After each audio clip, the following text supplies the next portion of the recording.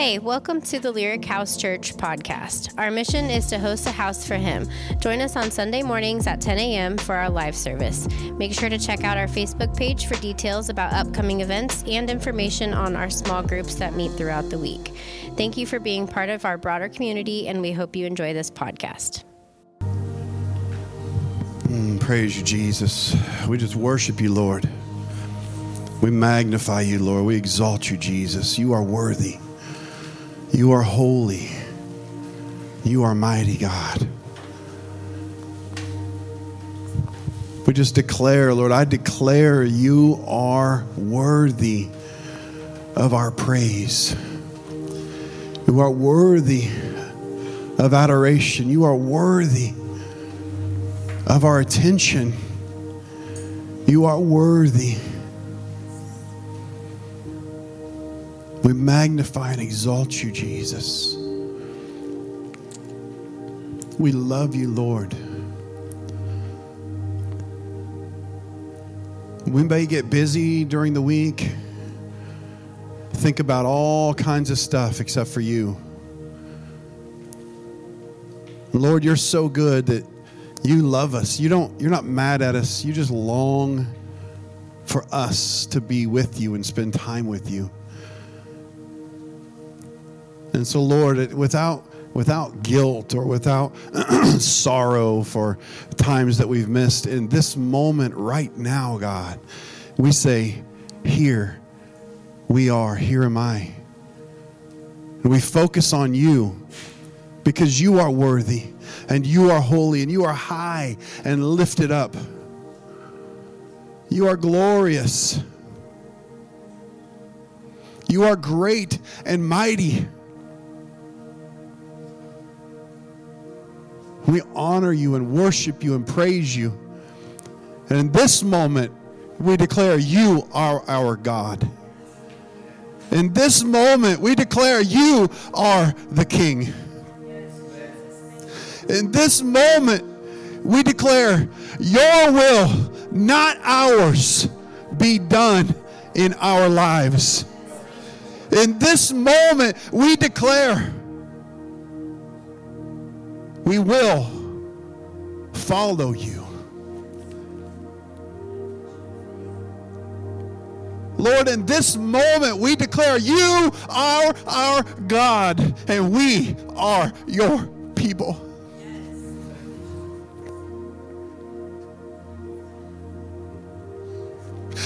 God, in this moment, we receive your love. Lord, right now, in this moment of time, in this moment, Lord, we receive your peace.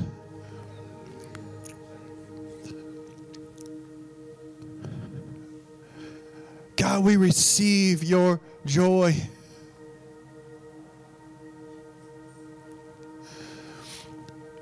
Lord, we lift our eyes and look to you.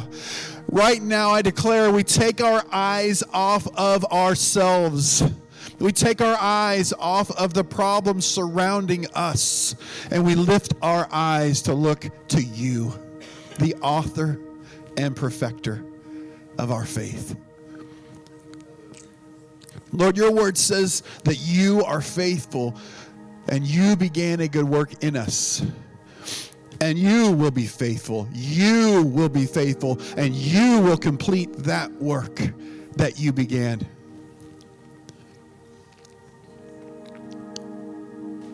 In another place it says, faithful are you who called us, and you will do it. Lord, this moment I declare not by works, not by might, nor by our power, nor by our strength, but by your Spirit. You will do what you said you will do. We are your people. You are our shepherd.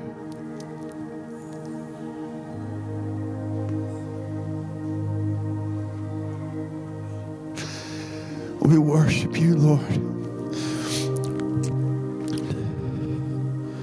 We worship you, Lord. We magnify you, Lord.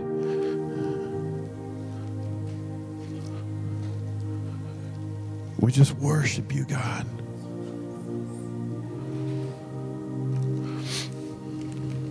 We magnify you. We exalt you, Jesus.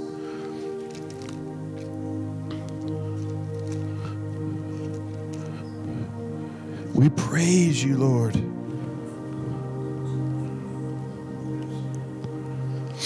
We glorify you, Jesus. In this moment, God, we focus on you. Nothing else matters.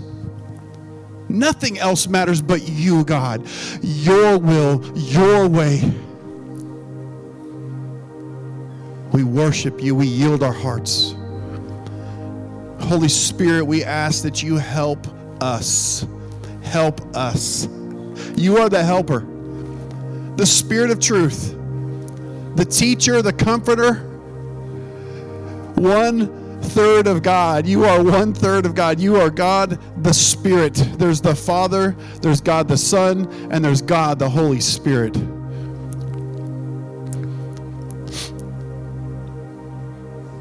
Jesus, we thank you for sending the Holy Spirit to us. You declared in John 14 that you would not leave us as orphans, but you would come to us and reveal yourself to us through the Holy Spirit. So, Holy Spirit, this morning I pray for this group in this moment, at this place, in this time, and I ask that you help us.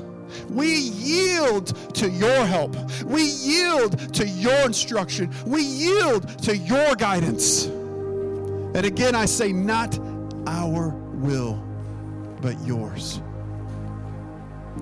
We yield to you.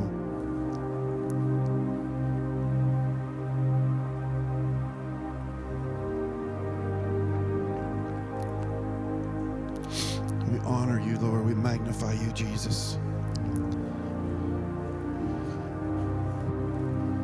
The Lord is my shepherd.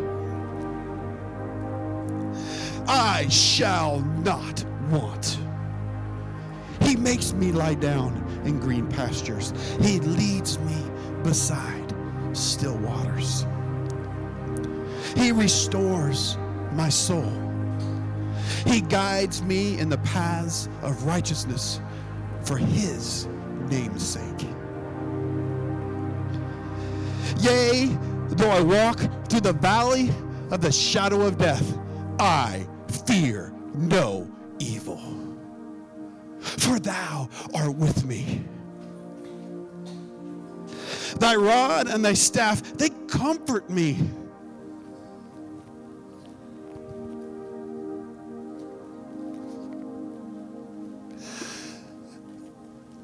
Thy rod and thy staff, they comfort me.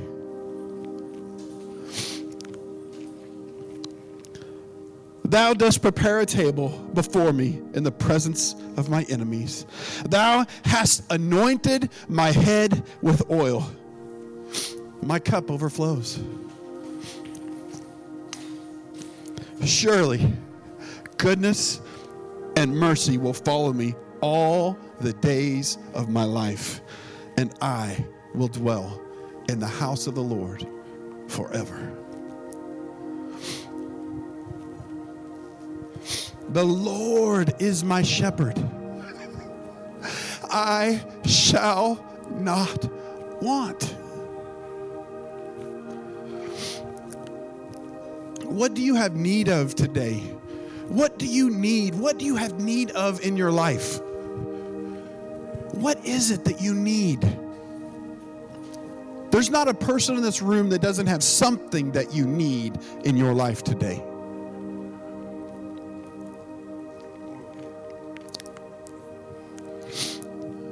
What is it?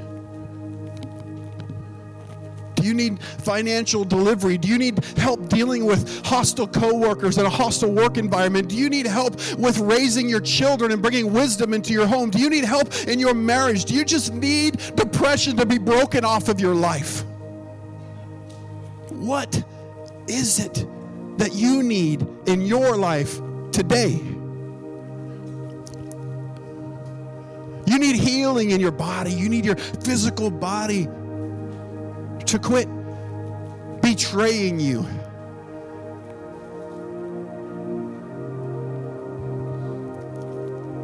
need healing in your heart for the rejection that you've suffered from childhood again and again and again. Seems like you can't break the cycle.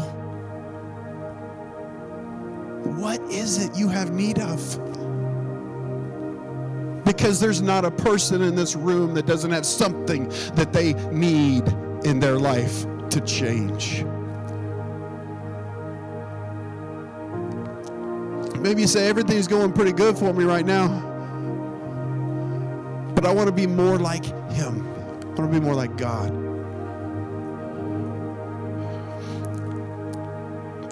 My guess is most of you say, I want to be more like God, but there's a lot going on in my life right now. I think if I was to take a poll, how many says nothing's really going on in your life? You're just good to go. I don't think I get very many hands on that. And I'm not talking about faith statements, and I'm not talking about declaring who we are in Christ, and I'm not talking about that. I'm talking about opening our eyes, looking at our life, and going, what do I need to change? What needs to happen in my life? And when I say, what do I need to change? What needs to change in my life? What do I need? What do I need from God? And I don't know if you picked up on this, but when I said what needs to change in my life, most of the things that we need in our life we're not seeing is due to something we are doing in a wrong way. We're reaping seeds that we're sowing, either in our thoughts. It has to be in your thoughts first, by the way. So in our thoughts and also in our lives, the things that we're doing, we're sowing some seeds. We have patterns, we have routines, we have things that we do. But do you understand that your patterns and your routines only come from your thinking? Because of the way you think forms the patterns and the routines that we walk out day to day. You get up in the morning, you get ready for whatever it is you do. You know what I'm saying? The cycle. Day after day after day. The patterns that we live in are not arbitrarily placed upon you by some other force. There are people behind bars this morning that are more free than people in this room.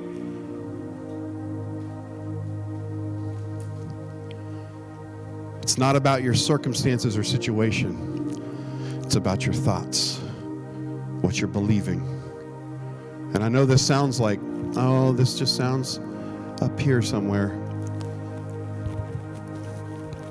It's the truth.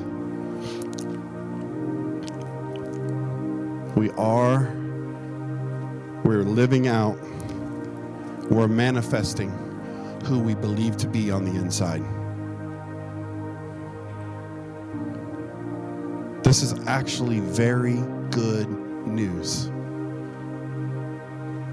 Because if you don't like what you're living out and what you're seeing on the outside, it can be changed by how you see yourself on the inside. Now, let me be very clear in this. I am not going through some higher thinking self-help. I'm not a what do they call those? Motivational speaker. I'm a motivational preacher, maybe. I don't know. I'm not a motivational speaker who just comes out here and wants to smile at you and just tell you life is good, everything's great, and just think happy thoughts and it'll all be good. Happy thoughts, you know, don't worry, be happy. Most of us should flip that shirt around in our shirts and say, don't happy, be worry. Because that's where we're living our lives. I'm not here to tell you that if you just change the way you just happy thoughts alone, changing your thoughts alone will bring the victory in your life that you need.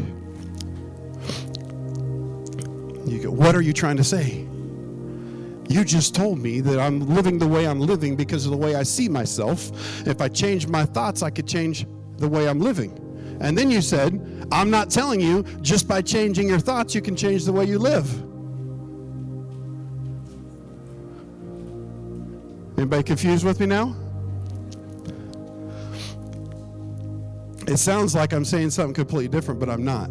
You can find some change by simply changing your thoughts.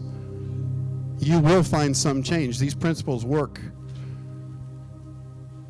to some degree, with or without God. There's principles established in the earth like seed time and harvest, sowing and reaping. You know, a non-Christian can benefit from sowing and reaping. There's laws, there's principles, there's things that happen. So to some degree, you can find some change by just changing your thinking. But I just don't want you to be misled. I want you to know if that's the path you take alone, it will be a fleeting, momentary change that will not last. You only have so much strength, and eventually your strength will fail. Some of you are here today saying, my strength has failed me. I don't know what to do.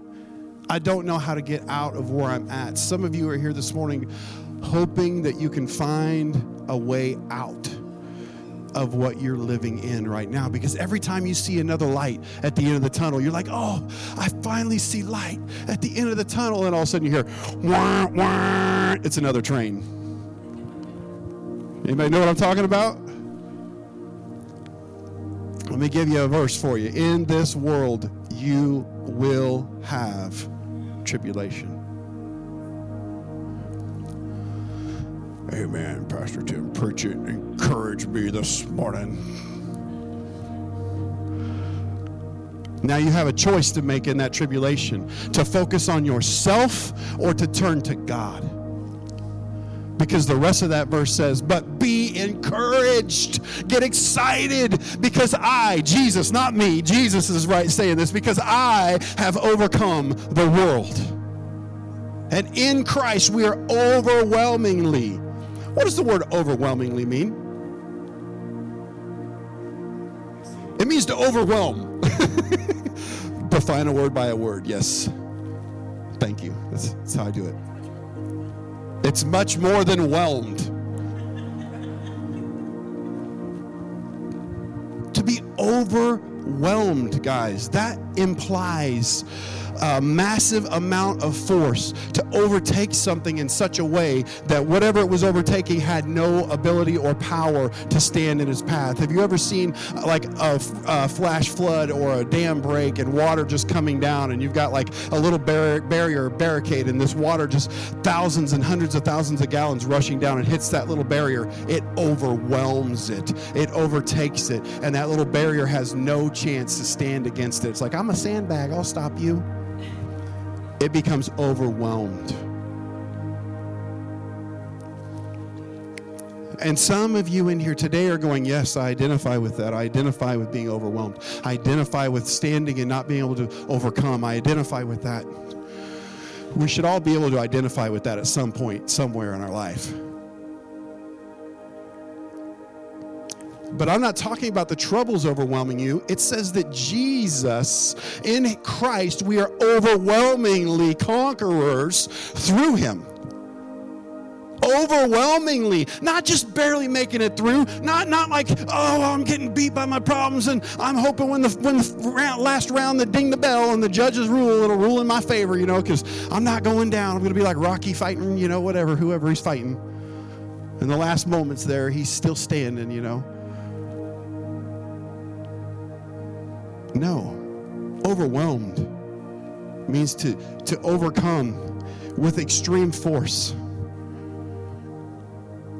That means in Christ, in Jesus, if you believe in Jesus Christ, if you're born again, if you choose to believe God and make the right choices in your life, and I'm not talking about, I shouldn't say it that way. By what I mean by right choices is believe God, put God, believe God, put God, right? What do you mean by put God? Put God first. What do? We believe God. What do we do in this problem? We believe God. Get out of the way and let God overwhelm some problems in your life. Instead of being overwhelmed by the problem. See, you've heard it said like this. I'm not the first guy to say this, right? But you've heard it said like this probably. It's time for us to quit telling God how big our problems are, right? And start telling our problems how big our God is. It's time to step out of the way and let God overwhelm some situations in our lives. To defeat completely, overwhelmingly conquering through Christ.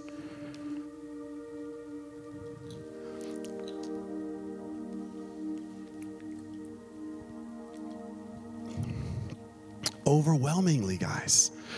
There's a few things I want to talk about here. Gosh, I hate the clock. There's a few things I got to talk about. Hallelujah. I need that clock, Adam. It's for everybody else's sake. You guys got to understand. I don't want to be long-winded to be long-winded. I really don't. I just feel so passionate about what I'm sharing, and I've got some scriptures to cover, and I feel so compelled to share a few things with you this morning that it's like I feel time constraint, right? Because there's multiple reasons. I need to respect your time. I need to respect you.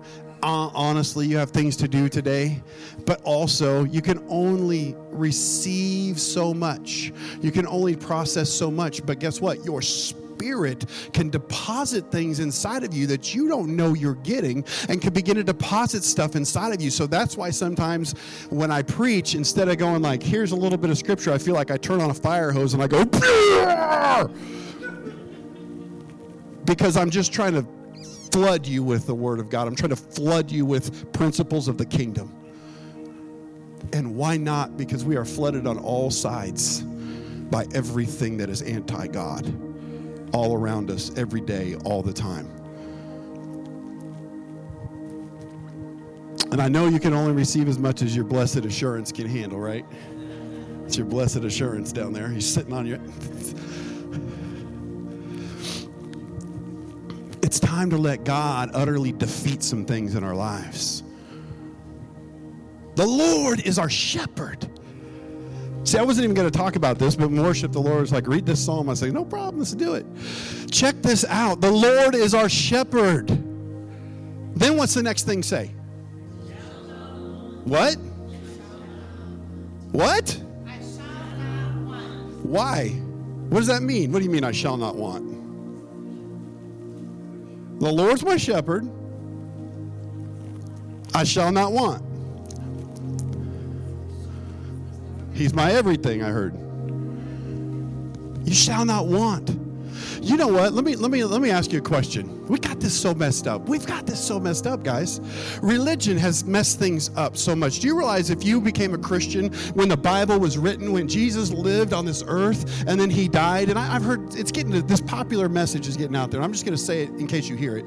There's this popular thing going around trying to say that when Jesus walked the earth that they preached the gospel, but they never talked about his death or resurrection. And this fake thing that the church is focusing on, Jesus' death and resurrection, is not what they preached when Jesus was here and his disciples preached. And if you haven't heard it, praise the Lord. But I'm telling you, I'm encountering this message again and again and again. And it's Satan trying to knock away, obviously, at the power of the gospel. I got news for you. They didn't talk about the death and resurrection because Jesus was alive, walking among them, revealing himself through signs, wonders, and miracles, showing us the Father's will perfectly. It says he is the express image. Hebrews chapter 1 says he, in the beginning, God spoke long ago to the fathers in many portions and many and the prophets in many ways, and in these last days has spoken to us in his Son, whom he appointed heir of all things, and through him he created everything. I'm skipping a verse. It says, and he is the radiance of his glory, the exact representation or the express image of his character and his nature. And he upholds all things by the power of his word.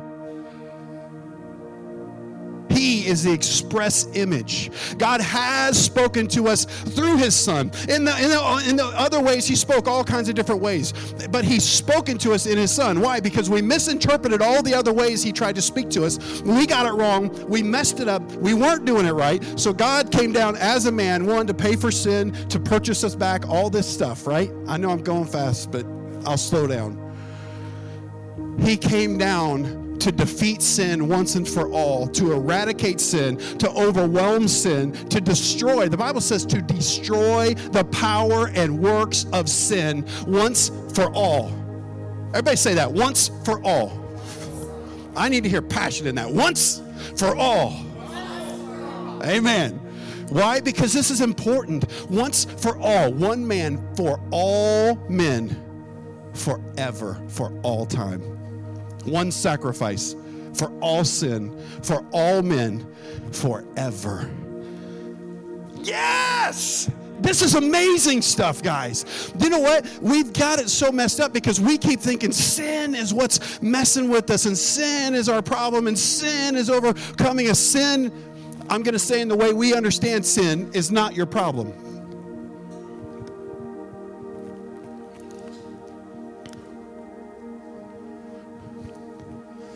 Unbelief is our problem, which technically unbelief is sin. So don't fry me over the coals by saying sin is not your problem. That's why I said, as we normally think of sin, sin is not our problems. It's unbelief. But the Bible says whatsoever is not of faith is sin. Sin is not just missing the mark, guys. Sin is not just, I tried to do my best and I didn't make it. Sin is a work of the enemy that comes to utterly destroy you, deceive you, and slave you, and bring power over you, to cripple you and break you and bring every sickness, illness, disease, and curse into your life. Comes through the inroad of sin. And so then we begin to preach messages about having to be holy and live holy and be righteous and do righteousness and all this stuff. Right? And so what do? We try to counterbalance the power of sin by working in our flesh to be righteous and be holy. And then we begin to say stuff like this, I'm just going to serve Lord. I'm doing this for God. I'm serving the Lord. I'm doing this for God. Anybody heard that before? Anybody said that before? Let me ask you a question. The Bible said the Lord is our shepherd. Who are we? His sheep. We're his sheep. There's other places that calls us sheep. Here it doesn't say we're his sheep, I know. But there's other scriptures that say we are the sheep. The Lord is the shepherd, we're the sheep, we're this flock. Everybody's heard that before, right? It's describing a shepherd taking care of sheep right here in this passage. The Lord is our shepherd. I shall not want. Let me ask you this. Do the sheep follow the shepherd for what they can do for the shepherd?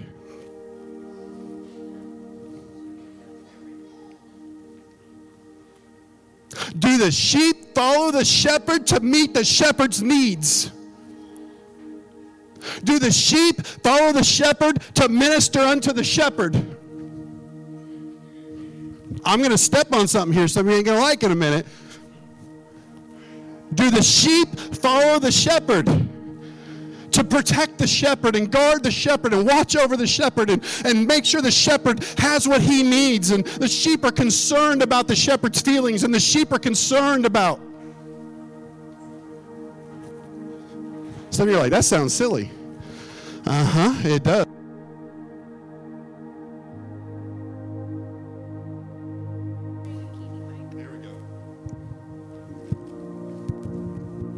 This thing over here. Y'all better listen to I'll club you with my zucchini. Caveman, ugh. Beat you with the word of God, beat you with a giant zucchini. Look at that thing. Do the sheep, you better turn this mic down a little bit. Do the sheep, we know this, right? The sheep don't follow the shepherd for what they can do for the shepherd. But how many of us in churches get born again and get taught that what we are doing is we're doing it for the Lord. We're doing it to take care of God. We're doing it somehow to minister to him. Does he get ministered to by worship? Yes. But does he need that? No. He doesn't need you to somehow hit his happy button and make God feel fulfilled. And I feel now like I'm a complete God because my people have worshiped me. This isn't the God we serve, yet it's taught this way. Do we need to worship him? Yes. Why? He's God. He's amazing. I could spend so much time talking about this, but guys, think about how many things we do in church we do for God. The sheep follow the shepherd for what the shepherd can do for them.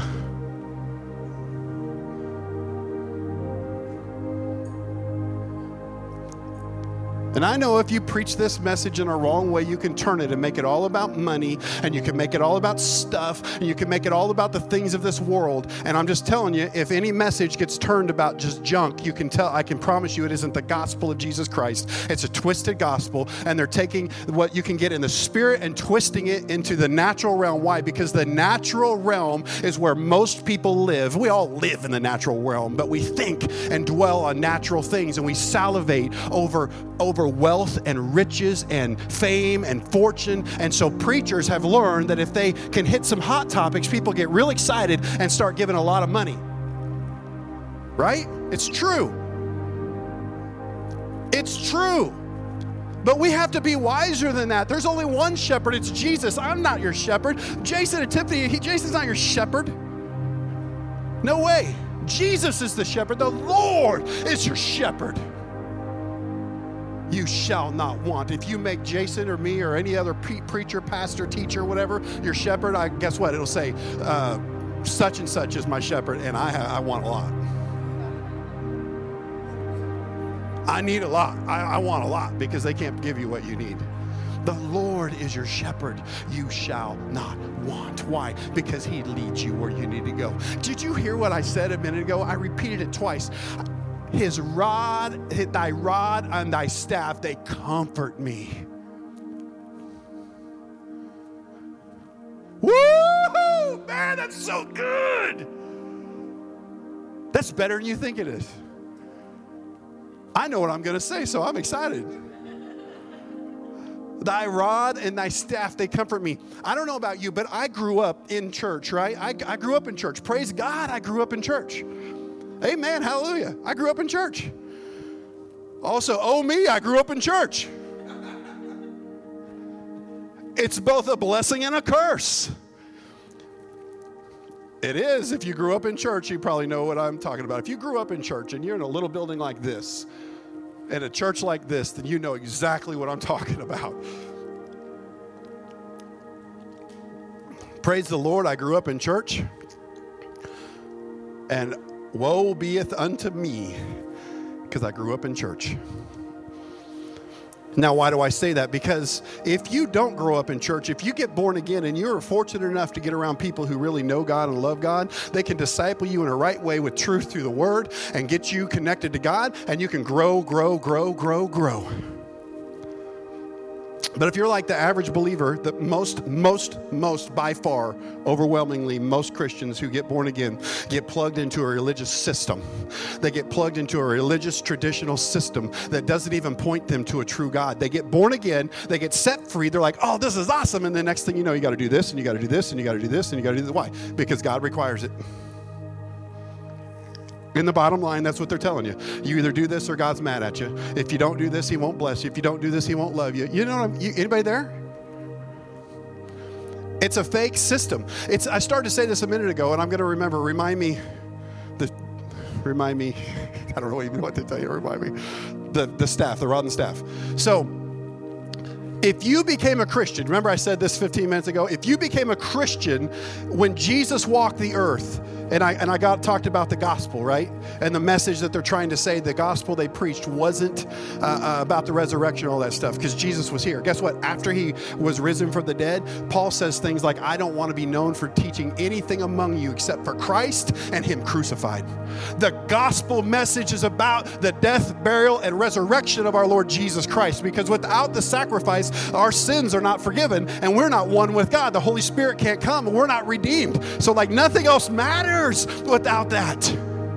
It's the pivotal point. It's actually the point of the entire book from the beginning to the end, is to show God is good, God loves you, God's here for you. And I'm so tired of people saying, oh, God the Father is this judge and he's mean and he's angry and God's going to judge you. How many times have you heard God's going to judge you? In reality, come on. How many times you hear about judgment and it's preaching to try to scare you to be a better person? God will get you for that. He's going to, oh. The preaching that it's wrong preaching to begin with, but the preaching about God's judgment actually is the same thing what Eve did in the garden. Adam and Eve were in the garden. I'm still open. I've now got 3 things open I got to close up. Adam and Eve were in the garden. You say, what garden was that? The garden. Read in Genesis if you don't know. And so, and they're in the garden, right? And God says, what does God tell them? Anybody? I don't care. What? Anybody? Eat of all the trees in the garden except for the tree the knowledge of good and evil. Ooh, the tree of what? The knowledge. If you guys will do a study on your own, you will find out everything connected to everything you need to know has to do with your thinking and your belief system. Even in the beginning, the one tree they couldn't eat of was the knowledge. It would twist and break their minds. It's a different message, can't go down that road. Anyways, they're there. So, okay, here's how it's presented to us in the Bible. That God created Adam, and he said, let us make man in our image, right? And the Father, the Son, the Holy Spirit working together. The Holy Spirit was down there, and you had the Father and Son together creating all this stuff. Actually, Scripture attributes creation to Jesus. It was the Father's plan, and Jesus spoke it, and the Holy Spirit brought it into existence. That's how it worked. And I could break that down for a whole message because it's fun, but we don't have time. Study it yourself.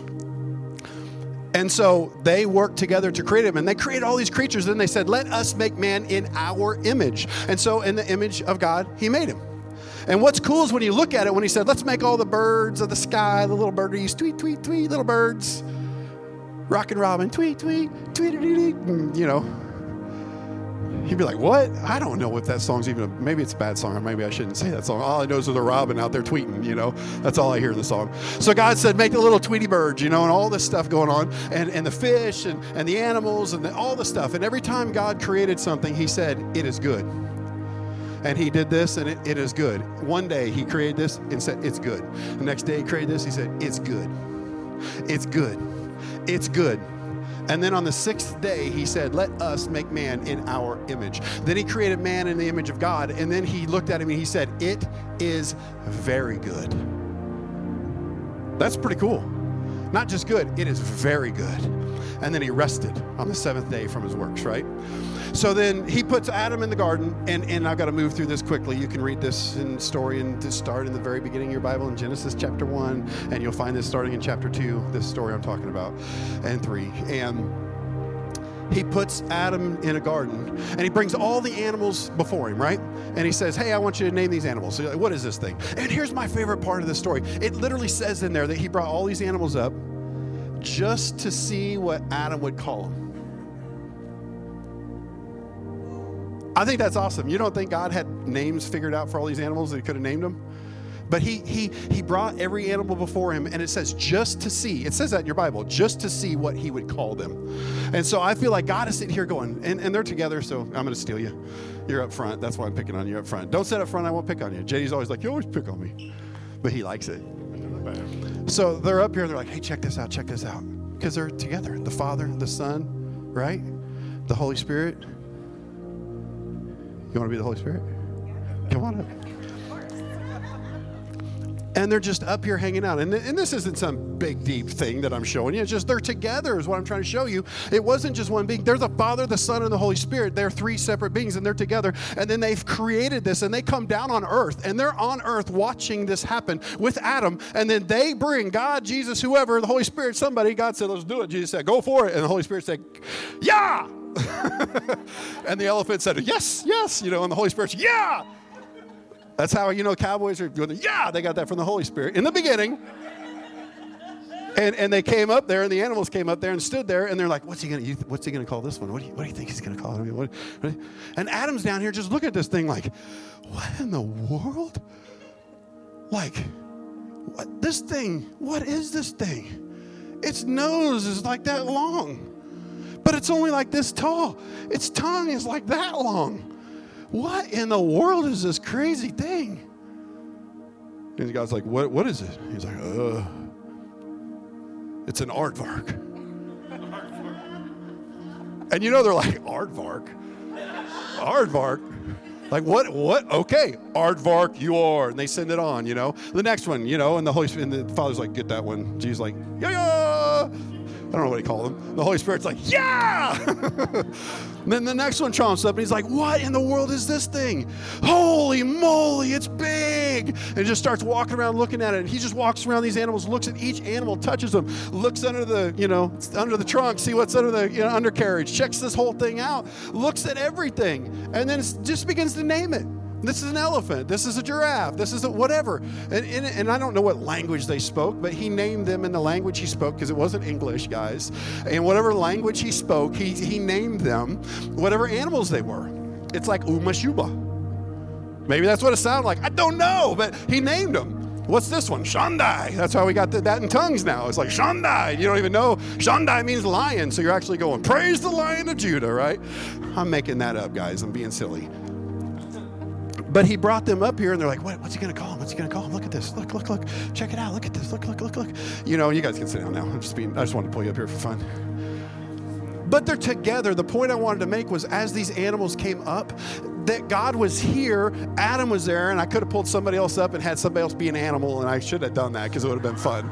But doing this, and then he named them. But it shows God's heart is my point. I'm not trying to just belabor something to be silly. I want to make an important point. God, his heart was to watch, and he enjoyed watching Adam see his creation and discover and be in awe and wonder at what God had done. And he created it for Adam.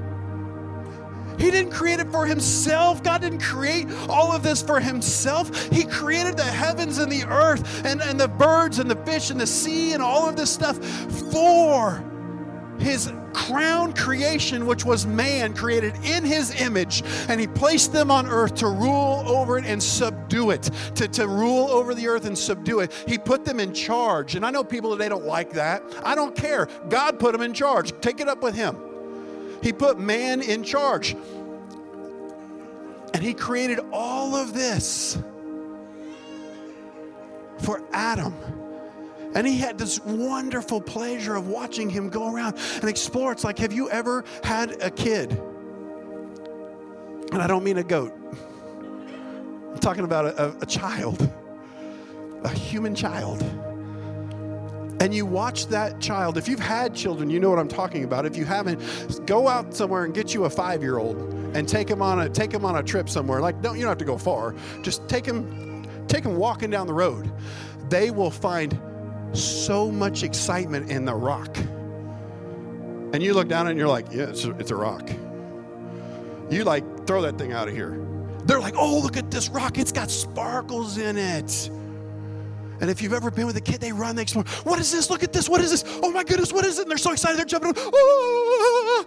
Their whole body's shaking. They see a turtle. Oh! They run over there, you know. And you go over there real quick because you're like, it's a snapping turtle. Oh my gosh, it's going to bite his arm off, you know. It's a 5-year-old trying to pet a snapping turtle. And then you look and you're like, oh, okay, good. It's a box turtle. It's okay. He grabs it. Hey, look at the turtle. The turtle's like, whoa! You got to think this thing moves this speed, right? All of a sudden it's going, check it out. It's like, whoosh, whoosh, whoosh. And it's like, but as a parent, it's so much fun to watch your kids explore and run around and see these things. And what is this? Oh, it's the excitement and wonder of a child. Guys, we're God's kids. He loves to see the excitement and the wonder on us as we discover and explore who he is and what he's done for us and this world that we can have with him. I've had 4 kids. I can tell you the excitement and wonder is the same watching each one of them. It doesn't matter that I already saw one discover this. It doesn't matter that I saw another one discover this. It doesn't matter that I saw a third one discover this. All that does is help me know where to point that fourth one so he can discover it and get it. It's so cool because I'm like, oh, they all thought this was cool. I'm going to bring him to see this thing. I want them to see that thing. And it doesn't matter how many times. It is amazing every time to watch the wonder. And that's who our God is. He loves and gets pleasure out of our discoveries of him. This is awesome, guys. You're like, well, how is this going to change my life, man? Because I hope you'll begin to change your perspective of who God is. He loves for you to discover. Contrary to popular preaching, he's not mad. I like how Andrew says it. He's not even in a bad mood. He's not mad at you. He's not going to judge you. And guess what? If you'll read and study your scripture, you'll find out. I quoted it earlier, Hebrews, but there's more than that. We could go through like real quick 8 different verses that says Jesus is the image of God. He represents him perfectly. You know what that means? If it's true about Jesus, it's true about the Father. Do you remember Jesus saying something like, I don't do anything on my own initiative, but that I see the Father doing, that is what I do.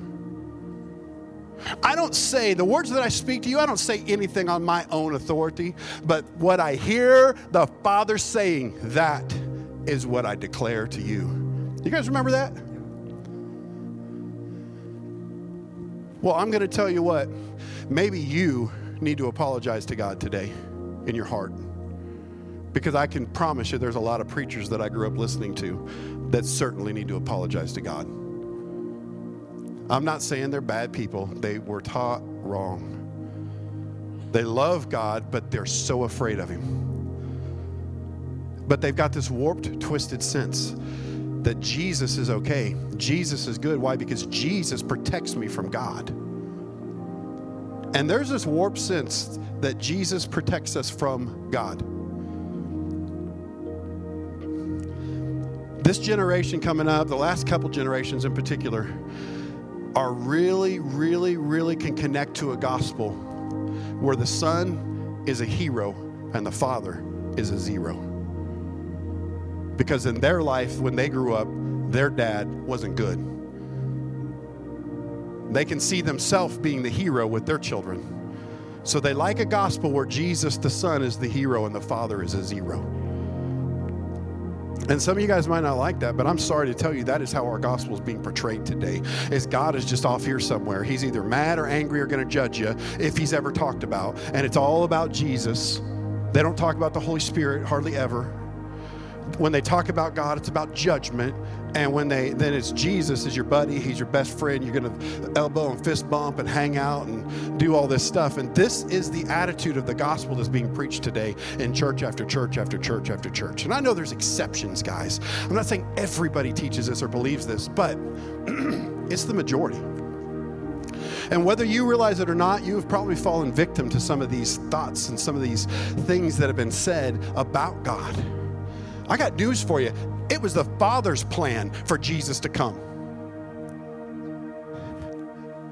Because God, the Father, so loved the world, he sent his only begotten Son, that whosoever would believe in him shall not perish, shall not be killed and destroyed by the works and power of sin, but shall overcome by the blood of the Lamb. Amen. I added a few words in there. Shall not perish, but shall have everlasting life, and life eternal. The Father's plan. This angry guy who's going to zap you with lightning. See, all this preaching about judgment, all it does is strengthen our unbelief in a real God. When Eve was in the garden, Eve wasn't there yet. The way the Bible presents it to us is God created Adam. After he named all the animals, he then said, I'm giving you this garden. I'm putting you here. And I want you to tend the ground. Work the ground. He wasn't just sitting on his blessed assurance. He was there to work the ground. And he said, you can eat anything you want. Any plant, all the plants here I've given to you for food. You can eat everything you want except for the fruit that was on the tree of the knowledge of good and evil. Because in the day you open that, you eat that, you will die. Amen? Everybody got that? So we're left to believe, because after that is when it says that he created Eve.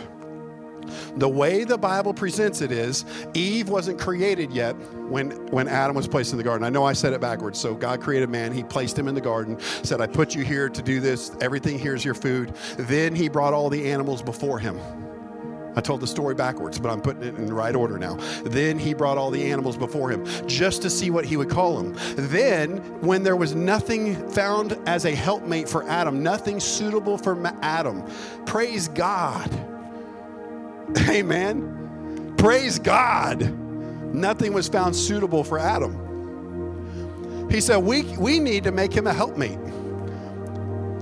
We need to make him a helpmate. So he created a woman. He put a sleep to cause the sleep to come over Adam, took out his rib, fashioned out of that rib a woman, and it's called woe man, not as my wife will tell you how it is, but woe man because it came from man.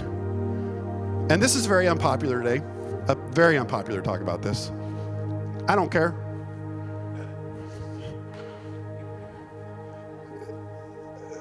Facts don't care about your feelings, guys. This just is. Whatever. I'm not going to go down that road, but I'm just telling you.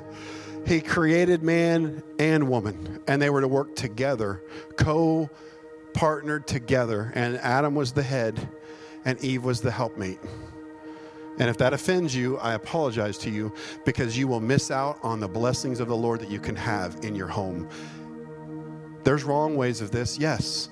But just because there's a few bad things doesn't mean you deny the way God did this. And he established it for a person. It doesn't devalue anybody to acknowledge your role and go for it. And if we want to balance it out just to help somebody's heart in here, because I know I'm already making people probably mad at me, a couple people. It's okay. It'll be all right. Jason will be back next week, and he'll smile and love everybody.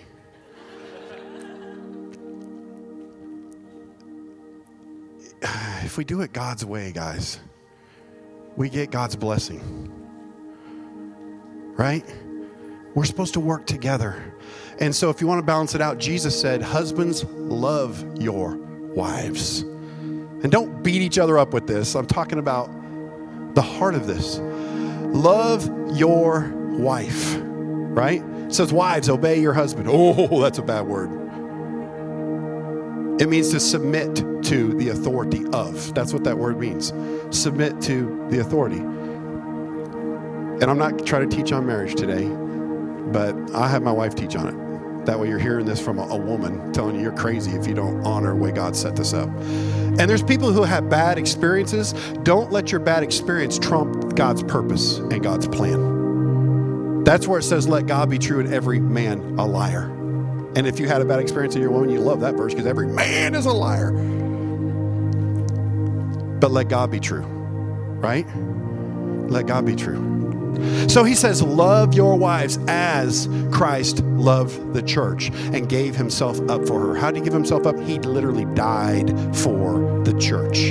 And guess what? When Jesus died for the church, there wasn't even a church yet. It was just a thought of what the church could be. So he's saying, men, love your wives, not because they're sparkly and pretty and shiny, not because how cool you think they are, but because of the potential that is in them. Love them in spite of anything you see, because he died for them before there was a church. And he created and gave himself for something before it was even existing. And he's telling us to love our wives in such a way. And guess what, guys? If you will love your wife in a way where you honor her and you die for her in your heart and you honor her, she is not going to take that. There's exceptions, but as a general rule, she's not going to abuse that. It's going to cause this God thing to work inside of her where she'll come right alongside and you will have a unity in your home and great peace abounding in your place. And that's a blessing. That's a blessing. It's a blessing, guys. So anyways, I'm really in the weeds on all this stuff, but it's fine. It's fine. So we're left with this story where God creates Adam, brings all the animals. They didn't find anything suitable for him, so he said, let's make a helpmate. Then he makes a helpmate, right? So then we are left to believe that Adam is the one who told Eve that you can't eat the fruit of the tree. God gave Adam the commandment. After he gave him the commandment, he then created Eve. It never records that God told Eve not to eat it. we're left to believe that Adam is the one who told Eve, you can eat all the stuff, but not that. You know how we know? Because Adam, being a man, added to what God said. And his addition to God's words actually strengthens Eve's resolve to disobey what God had said. And if anybody wants to blame Eve, because Adam sure did. If you read the story, when God shows up after Eve tastes the fruit, but let me not jump to the end, let me tell you. So what happens is they look at it, and Satan, it says, who was craftier than any other creature or whatever, and you can, is there, and he's in the tree, and he says, did God really say? And it says he comes down like a serpent, so he's more like, did God really say? It's a snake talking, man. Actually, he's offended. He's like, I talk like this. Did thine father actually saith unto thee? Satan spoke King James. And so he's there, and he says, Satan says, did God really say that you can't eat this fruit? And Eve answers the snake. Here's the first problem. Don't have conversations with snakes. If you see a snake, kill it. I know there's people who love snakes and be like, don't kill my little pet. I'm sorry. Don't come to my yard. If I see a snake, I kill that sucker. If it's a black snake, I'll leave it alone. There's a few snakes I'll leave alone. But I have killed rattlesnakes in this area, guys. They're around here. And definitely have killed some other poisonous snakes. And if I see a snake and I think it's poisonous, that thing gonna die. Because it's cursed, and it is cursed. And I was commanded to crush its head. Actually, that's about Jesus. But anyways, don't have conversations with snakes. Keeps you out of problems. What do I mean by that? Stop talking to the devil about all this stuff. Stop listening to his lies. Don't answer the enemy when he comes to you. Is this true? Did he say that? Why are you answering the lies?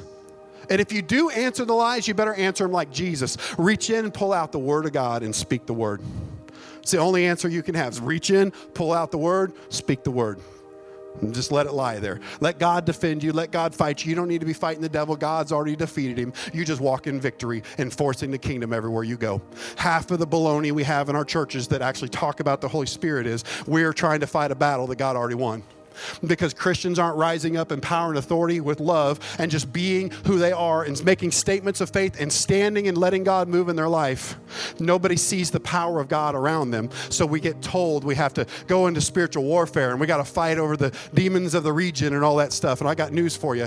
You ain't got to do all that. All you got to do is be a Christian with the power of God, and in your own personal life, let God have reign, and you take steps of faith and be obedient. And through your obedience on the way, as you walk through your city, demons will manifest. And you ain't got to battle them. You just say, shut up, come out. And if you are walking in the right way, demons will tremble and run and flee, and they will stay away from you. And what I mean walking in the right way, I ain't talking about your works. I'm not talking about your sin or not sin. I'm talking about your belief and your faith and knowing who your God is. If we're supposed to do all this spiritual warfare, let me ask you something. How come Jesus didn't teach it? Right now, in what we would call the modern charismatic church, the biggest doctrines are about spiritual warfare. How come it's not taught in the Bible? I know it says the weapons of our warfare are not carnal, and I know the verses, guys, but they didn't sit down and teach. This is how you destroy demonic strongholds. This is how you battle the demons. This is how you're supposed to pray against demons. Not one time are we told to pray against demons. If it was something we were supposed to do, and it's very vitally important as it's being taught today, don't you think the Apostle Paul would have thought to mention that, or the Holy Spirit would have had him pin down some instructions? Come on, guys. We got to be smarter than this stuff. That's just another trap by the enemy that's been subtly woven in to get our attention off of Jesus and off of who we are and get us doing something. Here, how about this? And I'm just going to say it all out and offend everybody. You know what Satan's plan is for you? To keep you busy praying for revival. Satan wants you praying for revival. I know this is controversial, and this will mess some of you up. Some of you will like me. Some of you today will hate me from now on. I declare in Jesus' name you will love me and forgive me if you disagree with me. Satan wants you praying for revival. You show me where we're told in the scripture to pray for revival.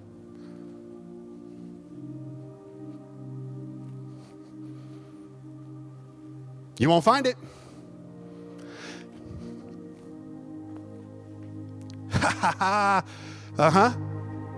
All these conferences, all these churches, everybody doing revival prayer meetings, and we're going to come together and we're going to pray and we're going to pray and we're going to pray. If we pray enough, God's going to hear us and revival's going to come. There isn't a verse that tells you to pray for revival, guys.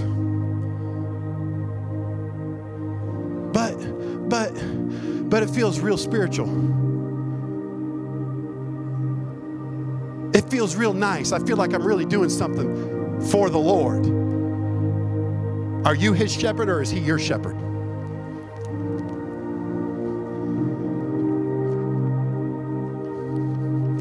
Think about this, guys.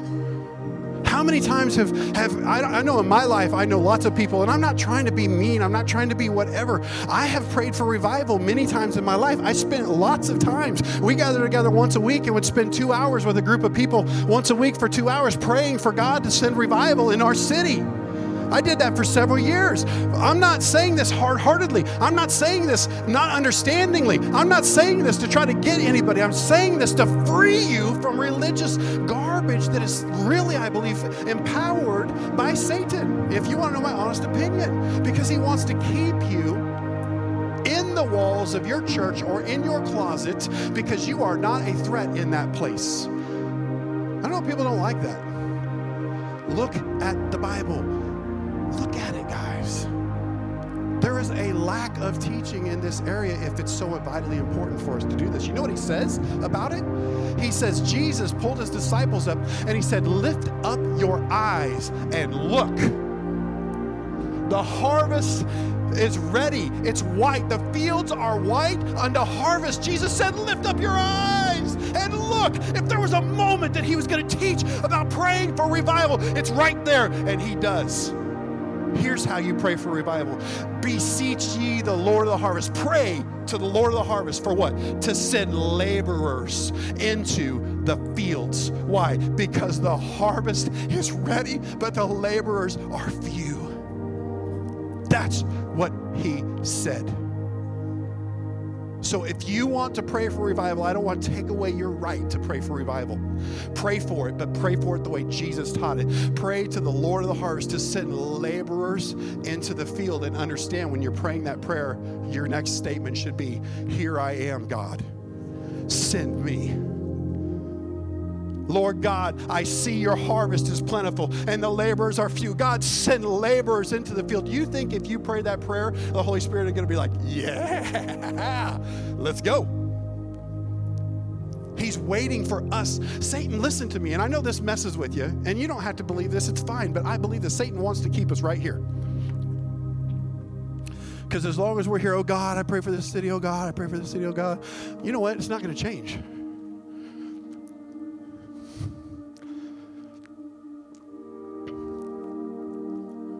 You know how it changes when you get up? So here, you want revival to come into your home? You want revival to come into your workplace? You want revival to come into your city? You know how it works? You stop praying for it. You get revived on what God has already done for you, in you. You get revived on what Jesus has done. He has wiped away your sins. He's filled you with the Spirit of God. The same Spirit that raised Jesus from the dead now dwells in here. If you believe in him, you get revived on the salvation that you have, and then you go outside your house, outside your church, and you start going, Jesus loves you. And you just walk around and you go, God, I praise you. I worship you, Lord. Send laborers out here in your fields as you walk through the fields. And you say, Lord, whatever you want to pray, however you want to say it. You can say, Lord, send me the ripe ones. Send me the ones that are ready. You go, well, that's praying for it. Yeah. Here's what I want you to understand. I'm not against you praying for a revival. I'm not against you praying for the harvest. I'm against you praying alone. I'm against us praying in place of going.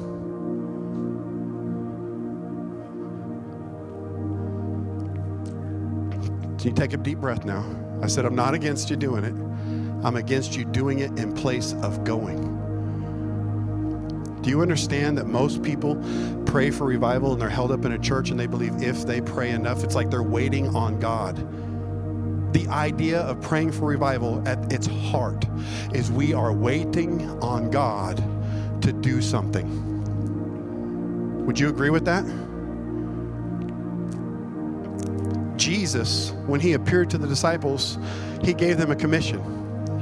And then he ascended into heaven and seated at the right hand of God, right? He gave a great commission and then he went and did this. And I got news for you. If his position hasn't changed, his commission hasn't changed. Amen? What was the Great Commission?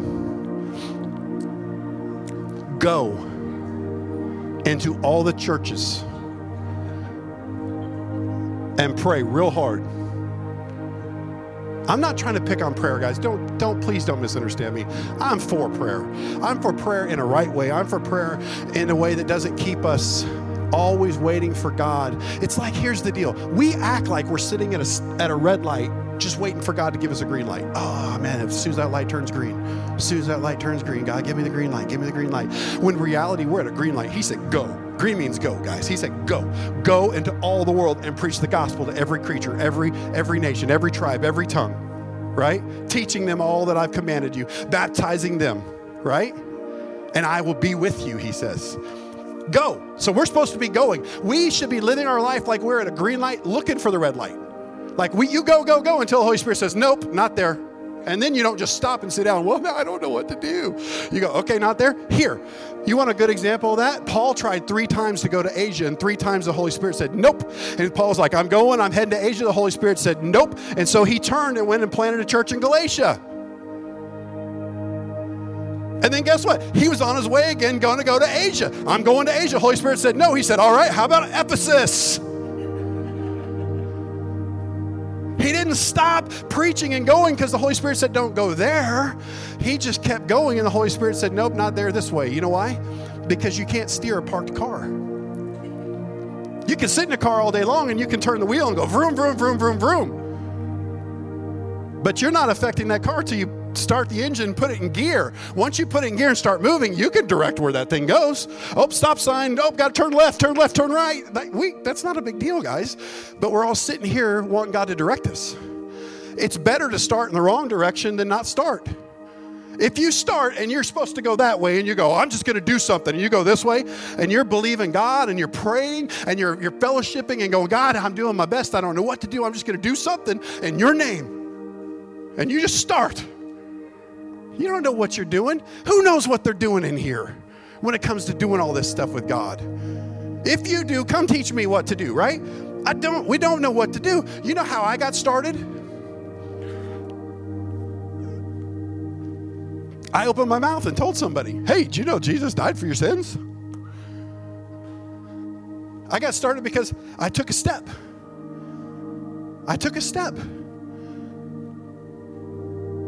That's how I started. It's not hard. It's just got to take something. When I got started in ministry, I had a word from God. And I've told the whole story before. I won't tell it again.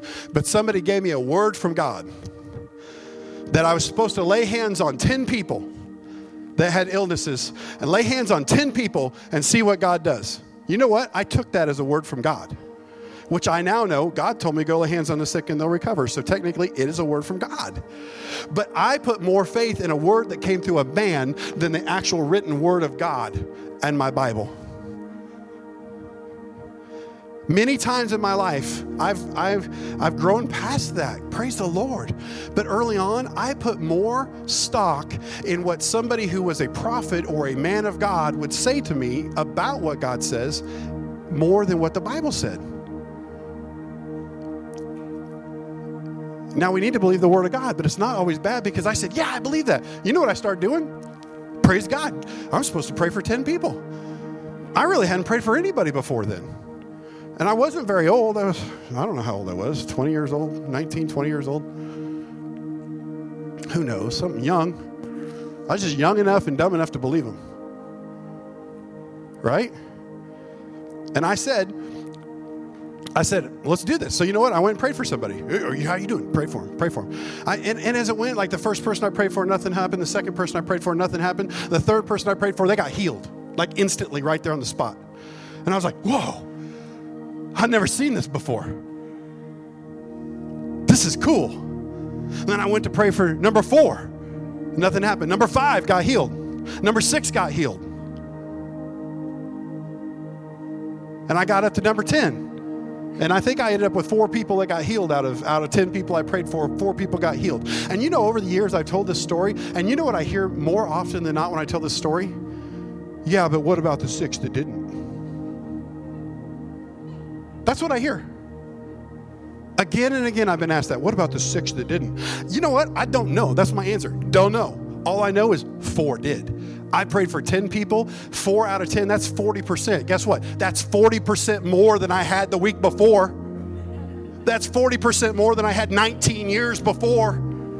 I just saw God move. I prayed for 10 people and saw 40%. If I was a Major League Baseball player, I'd be a Hall of Famer if I ran at 400.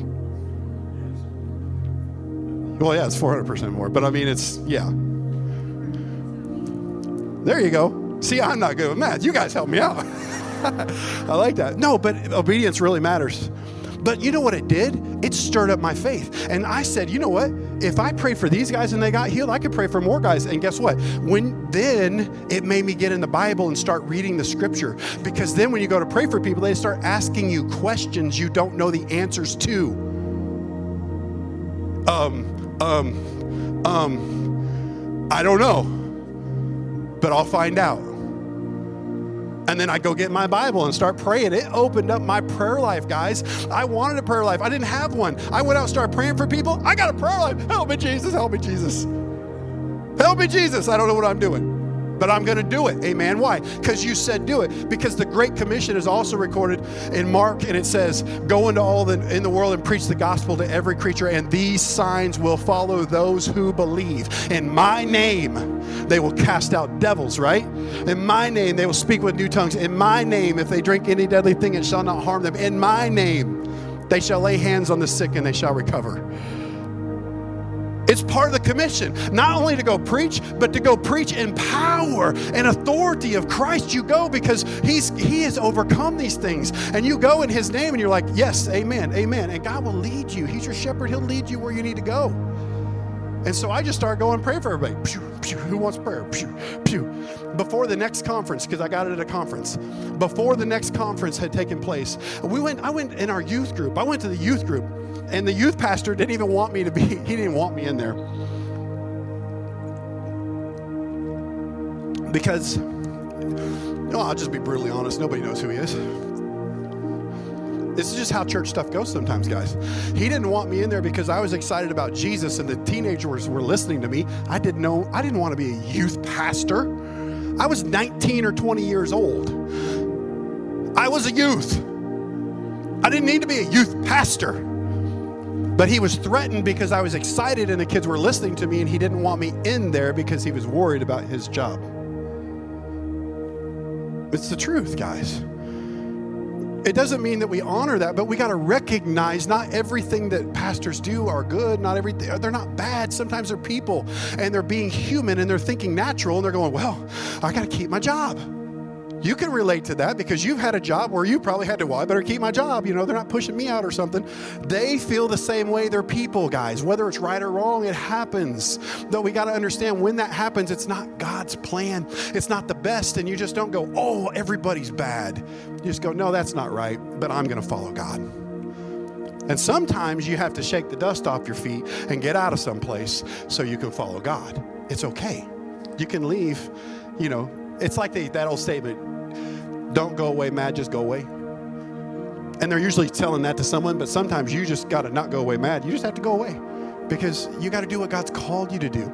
So I'd go in there in the youth group And he was trying to get me out of there. And so this kid asked me one time, hey, what do you think about this question, you know? And I just start telling about Jesus because, again, I've been in the Word. I've been reading my Bible. I've been praying. I've been seeing people get healed. And I just start telling them, man, Jesus loves you. He died for you, man. If you believe in him, blah, blah, blah, blah, blah, blah. And sitting right there was a guy who was deaf in one ear, a teenager. He was like 16 years old, 17, something like that. And I said, God will heal you right now. I mean, make bold statements, guys. Bold statements. You're deaf. You got that hearing aid. Take out your hearing aid. And he's like, what? That's literally what he said. I said, take out your hearing aid. I said, God will heal you right now if you believe. I said, do you believe that Jesus is your Lord? He said, yes. Do you believe that Jesus paid for your healing? He said, yes. I said, take that hearing aid out. God's going to heal your ear. I laid hands on it. And I prayed for him. I said, God, open up his ears, Father. I just pray you open up these ears right now. And then I said, do you hear anything better? He said, no, I don't hear anything better. I said, all right. I said, God's going to heal you. I said, I'm going to pray for you again. Why not? I've never seen anybody else do that. Everywhere I ever went, if they prayed for you once. And then if it didn't happen, they go, well, praise the Lord. You know, the Lord in his own wisdom does it in his own timing. We don't know. And they give you some excuse. And whatever, I'll leave that where it lays. And so I said, I'm going to pray for it again. And I remember this preacher guy that I like talking about anytime he prayed for someone that was deaf, that he put his finger as far in their ear as he could get, trying to reach their eardrum. And then he'd say, right now. And he pictured like the anointing, like a little lightning bolt zapping their eardrum and they could hear. And you like it, don't like it, that's the story he told. And so in the moment I'm sitting there, I'm like, all right, well, I'm going to stick my finger in this guy's ear like Clifton does. Because you don't know anything better. You go, he did it this way, I'm going to try it, right? And so I said, all right, I'm going to try it. So I go to pray for him. I stick my finger in his ear. I'm trying to put my finger in his ear. What I don't know is when I get right here, God heals it. Because God is good. And from the beginning, he didn't want me to imitate others, but to follow him. And so I put my finger right when I get right here. He goes, his eyes get real big. I don't know what's happened. I'm trying to stick my finger into his brain. We're literally having a wrestling match as I've got one hand on this side of his head and this hand trying to stick it into his ear as far as I can, and he's grabbing it and fighting to do it. I mean, I wouldn't do that today, but you don't know. I didn't know any better. I just saw God moving, and I was super excited, and I knew God wanted to heal this young man's ear because I felt it in my spirit. Can't tell you anything else. I just knew it. So I'm like, first time prayer didn't work. Let's do the brain touch, you know. So finally he's like, stop. And, and I'm like, I'm just trying to pray for your ear. He goes, you don't have to. I can hear. I'm like, what? And then he goes through this thing, and he just starts crying, and he's plugged his ear, and we're whispering behind him, and he can hear everything, and he totally got his ear healed. Totally. And then it's pretty awesome, because then it's like, whoa, all these kids know he was deaf and they could see, you could hear. And then I'm like, this is where you learn to preach really early. I'm like, Eric, check it out. Eric's ear just got healed. And they're all freaking out. And then I got up and I got their attention. All right, everybody. Everybody knows Eric, right? Yeah. You know a bunch of teenagers. You know he couldn't hear, right? You believe he can hear, right? Yeah. I said, Jesus did that, and the power of God is here. If any one of you want to be born again and be set free from your sins, come up here. And why had kids come up and get born again? And I'm not saying that to go, look at what I did. That's not my purpose in this. I didn't know what I was doing. I got a word from God, and that word took me from a standing position of praying, oh God, do, oh God, move, oh God, move, and got me out of oh God, move to I took a step of faith. And then God was able to move in me and through me as I just began to walk and begin to declare for him and do stuff. Did I see people not get healed? Yes, I saw a bunch of people not get healed, but I saw a bunch of people get healed. You have to take the step. You have to start. You have to move forward. I was going to read this whole passage of scripture over here, and I'm not going to do it because I'm going to wrap this up for time's sake. But there's a story in the Bible, and if you want to know where it is, it's in Mark chapter 5, and it's also in Luke chapter 8. And it's this whole story of Jesus walking. It's the woman with the issue of blood. It's really good to read. I'd encourage you to read it. The woman with the issue of blood, right? And then it goes on to Jairus, which is he was a leader of the synagogue, and his daughter has died, or she's very sick. And he comes and tells her, my daughter is sick, laying at the point of death, but I know that if you will come and pray for her, she will live. And so on the way there, he's going through the crowds, and that's when the woman with the issue of blood comes up. And he stops and does all this stuff, and they come to Jairus and say, don't bother bringing the teacher. She's already died. And Jesus hears this, and he looks at her and he says, don't be afraid, don't doubt, only believe. And he goes, let's go. And they get to this house, and when they get to the house, there's all these mourners and all these people there weeping and moaning and wailing, because it's the tradition of what they do. And they're there, and they're moaning. And Jesus walks in and he says, why are you weeping and mourning? For the child isn't dead, she's only asleep. And it says that they ridiculed him greatly. And I think it's in Luke 8, around verse 54. It says, and they ridiculed him greatly, knowing she was dead. But then it says he put them all out with a word. And then he said to her, little girl, rise up, telekomi, get up.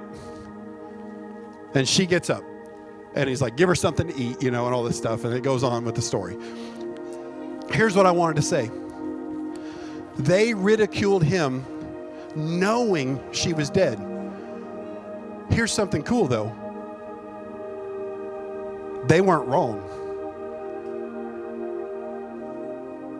In the natural.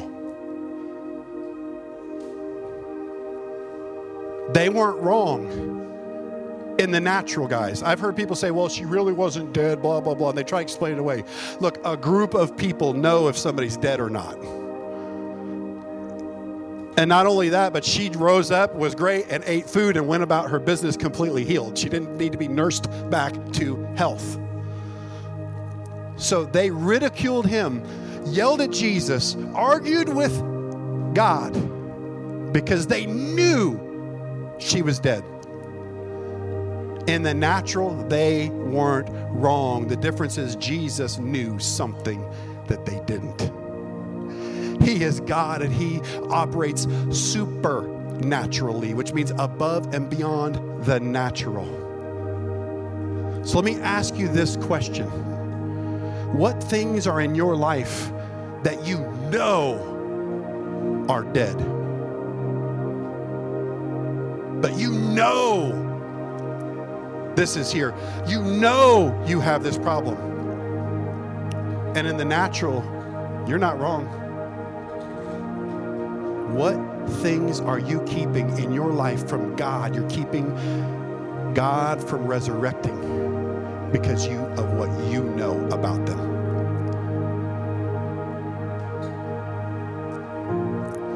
Last verse as I close. Hebrews 11 says,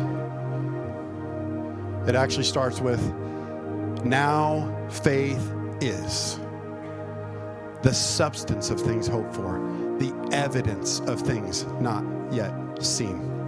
Do you know the Hebrew language is reversed from the English language? So in the proper Hebrew, and it's written in Greek, but Greek does the same thing. But in the proper Hebrew, which is what Jesus spoke and the disciples just spoke, and that's Hebrew written to the Hebrews that I'm quoting. So it was written in Hebrew. Do you know that it's reversed? So it literally says faith is now. Faith is now the substance of things hoped for. Faith is now the evidence of things not yet seen. Faith is now. And I'll let you chew on that, because faith is now. Faith is now. Faith is something you know, you believe, you're convinced. Faith is now. And then if you drop down 2 verses, it says, and without faith, it is impossible to please God. Did you hear that? It is impossible to please God. You know how long I spent personally in my life trying to please God? Because I was told that if I would do this work and I would do this thing and I would stop doing this and I would do this other thing, that God would be pleased with me.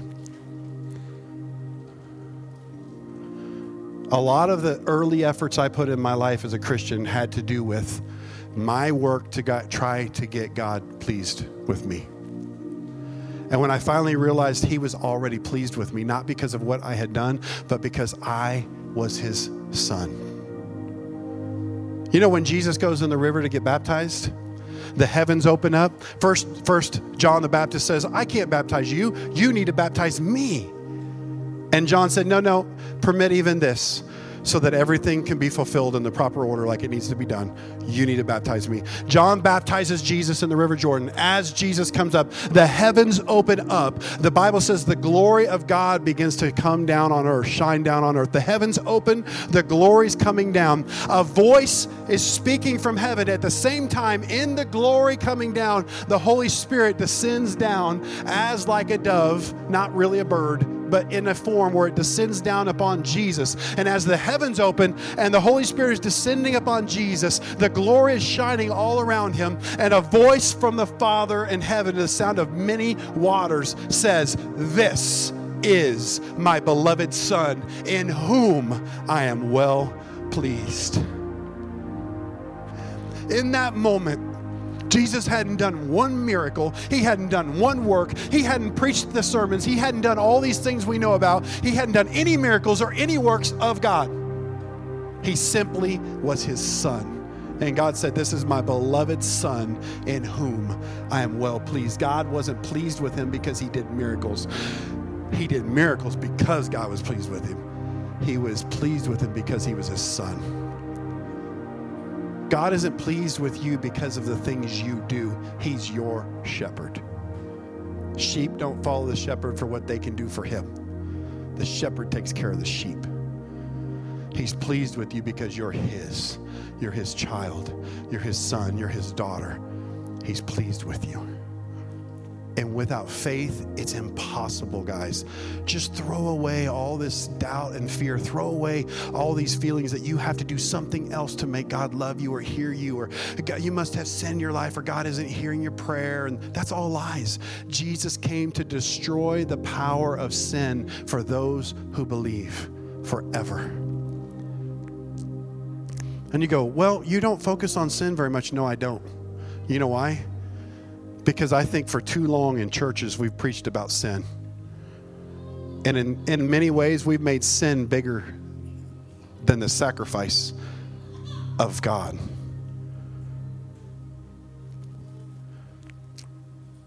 And people go, "Well, you have to preach against sin." No, I don't. You preach Jesus, because if you get a hold of Jesus, he will make you free.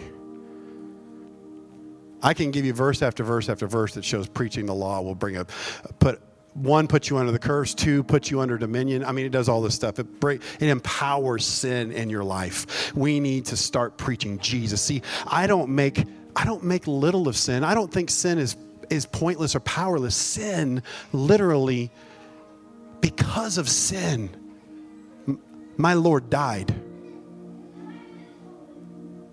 I don't make light of sin. I just make big of Jesus. Amen? Amen. Well, praise God. I want to encourage you this morning. If you want to be free in your life, the Lord is your shepherd. You shall not want. Have faith in God. Stop placing trust and faith in your own abilities. Let go of your works. Don't trust in your ability to pray. Don't trust in your ability to read. Don't trust in your ability to speak right. Just trust in your God.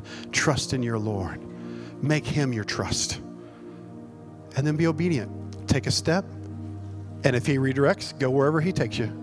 And along the way, just have your eyes open, have an attitude of gratitude, be thankful for everything. If you have things that you need, it says make your requests known to God through prayer and supplication with thanksgiving.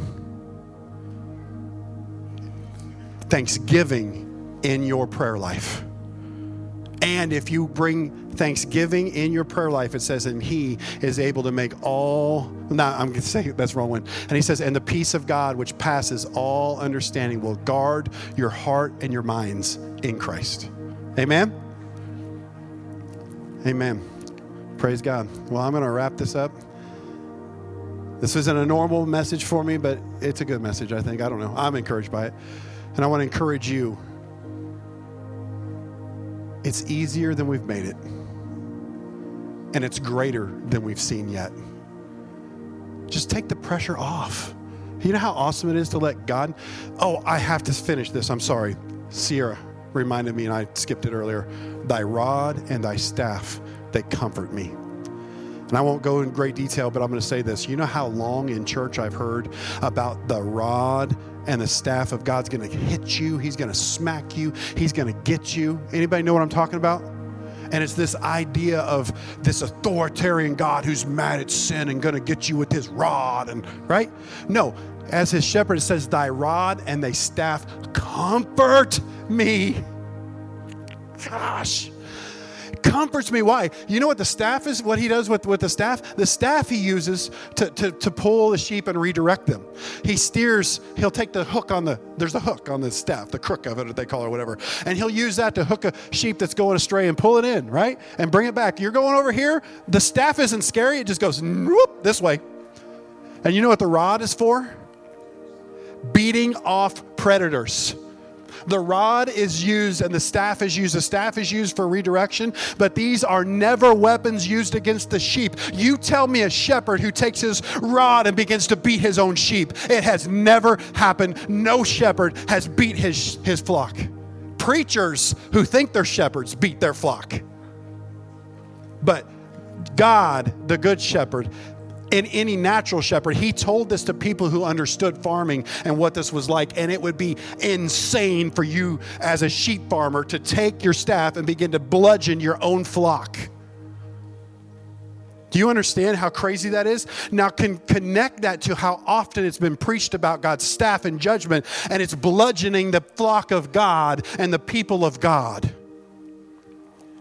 Wrong understanding, wrong interpretations, wrong ministry. That's not what God is doing.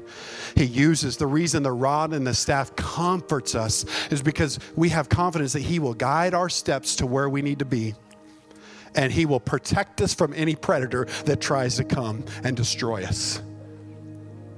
This is amazing, guys. We got to look at God in a different way. You know, it even says that Jesus rules from the throne of grace.